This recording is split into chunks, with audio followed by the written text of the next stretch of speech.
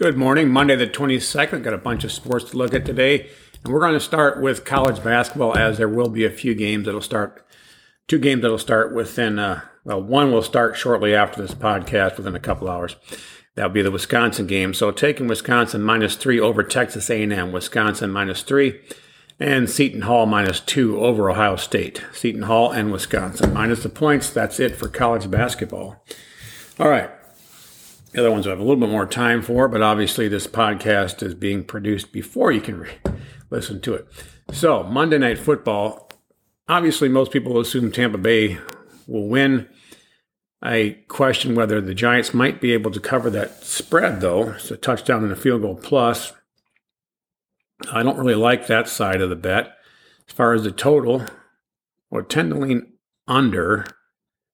Giants game's been going under. Tampa Bay has the potential to take it over. The point spread is pretty accurate on that. The total over-under is pretty accurate. Then I would tend to go under if I had to choose. Therefore, I don't have to choose, though. Unfortunately, I don't have to choose. But for those taking a play, and I've taken this play, I'm going to do a same-game parlay. I'm going to do Tampa Bay -2.5. And the game under 55.5 and parlayed up at standard juice of -110. Depending on what book you're using and how the lines move after you hear this, you might be able to get a little bit better number, maybe a little worse. It's hard to say. But basically, we can get Tampa Bay to win by a field goal or anything more. And we can get under 55.5, which is obviously an advantage over the current line. And I believe those are solid plays. So that's it for the NFL. Now moving over to NBA, where we swept the card yesterday, 4-0, I believe it was. I think it was 4 games. But anyway, all of them were winners.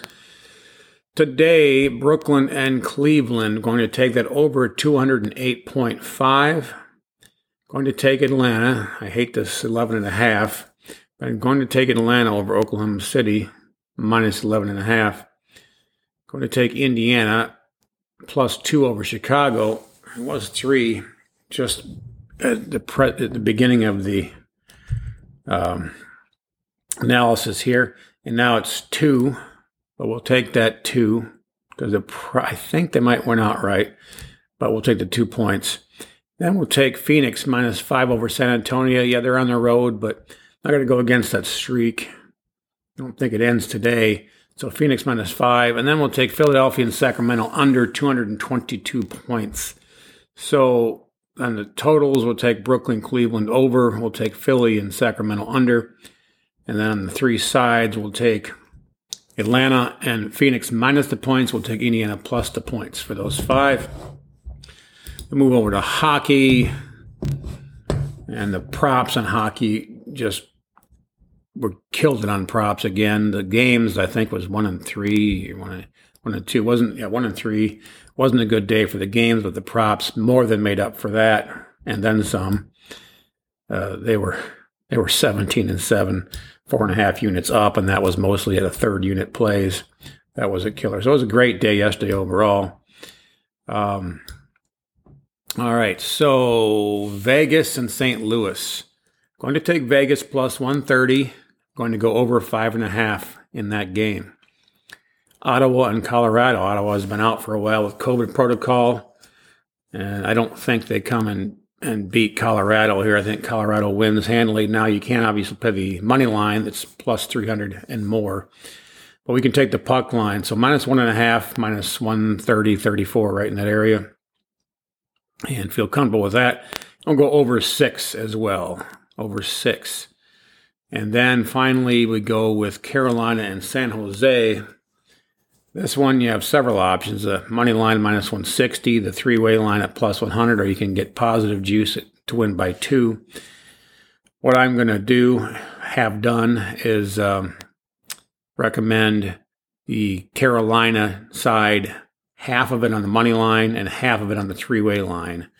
So if, for some reason, San Jose wins this game, we've cut the juice down in half to -130, half at +100, half at -160, and approximately whatever your book says on that, about -130 to win the game in regulation.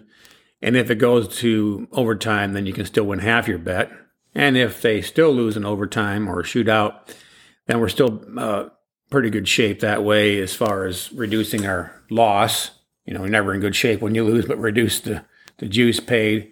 And of course, a puck line would be no juice whatsoever, but then we could win the game by only one and that thing shot. So this is the best scenario. Carolina, half of it on money line, the other half on the three-way line. Then we move over to the props, which again have been rolling like a steamroller here. All right, so in that Carolina game, I'm going to take Sebastian Aho to have an assist at plus 124. And then Andrei Svechnikov to have an assist at plus 128. Also, Svechnikov to have over 2.5 shots on goal at minus 120. And then finally, we'll take Teuvo Teravainen to have over 2.5 shots on goal at plus 135. So Teravainen and Svechnikov to have over on the shots. And the assists for Svechnikov. Boy, I'm going to mess that name up the more I say it. And Aho to have an assist. So there's 4 props in the Carolina game. 3 of them on plus money. And then Anaheim, going to take Troy Terry to have a point. We're going to do a half a unit on this. The other ones, by the way, were a third of a unit. This one will be half a unit to have a point at minus 120.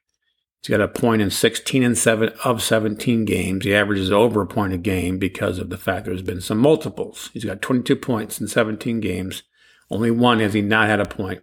Plus 120, that's a steal.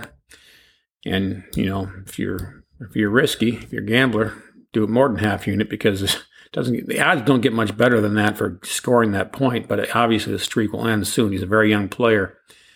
So if you've been riding the streak, just keep on riding it. If you get on now.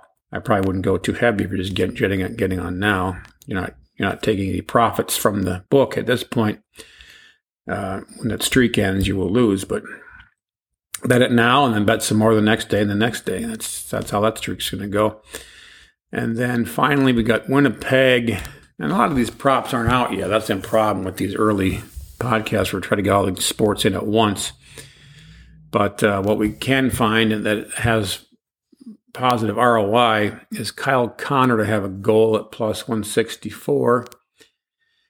And Pierre Dubois to have a goal at plus 245. We'll also take Dubois to have a point at minus 115. That's just in case he does not get the goal, but he gets an assist. He does have 10 goals and 6 assists on the season. So there's value in taking that assist. There's the same could be said for Kyle Connor having the assist. He's got 12 goals and 10 assists. You could even argue more to have him for the point. The problem with that is that you're going to pay about 180 to get that. And I just don't like that. I don't want to pay 180 for any prop unless it's almost walk in the park, so to speak. Now, Kyle Connor does have a point in 14 of 17 games, but that's not good enough for me. That's, Terry from Anaheim, he's only missed 1 game, and you're paying minus 120. So why would I want to pay minus 180 for Kyle Connor, who's missed a point in 3 games? No thanks on that one. But I will take him, as I said, for the goal at plus 164 because he's got a more than 50% chance of scoring that goal at big plus money. And believe it or not, Dubois has over 50% chance of scoring a goal at huge plus money at plus 245. And as far as that point, he scored a point. His average is 0.94 per game. However, he's missed 5 games with a point. He's got 12 yeses and 5 no's for scoring a point. But at minus 115, while not as good as Terry, it's still a hell of a deal. So those are the props. And that's it for today. Good luck.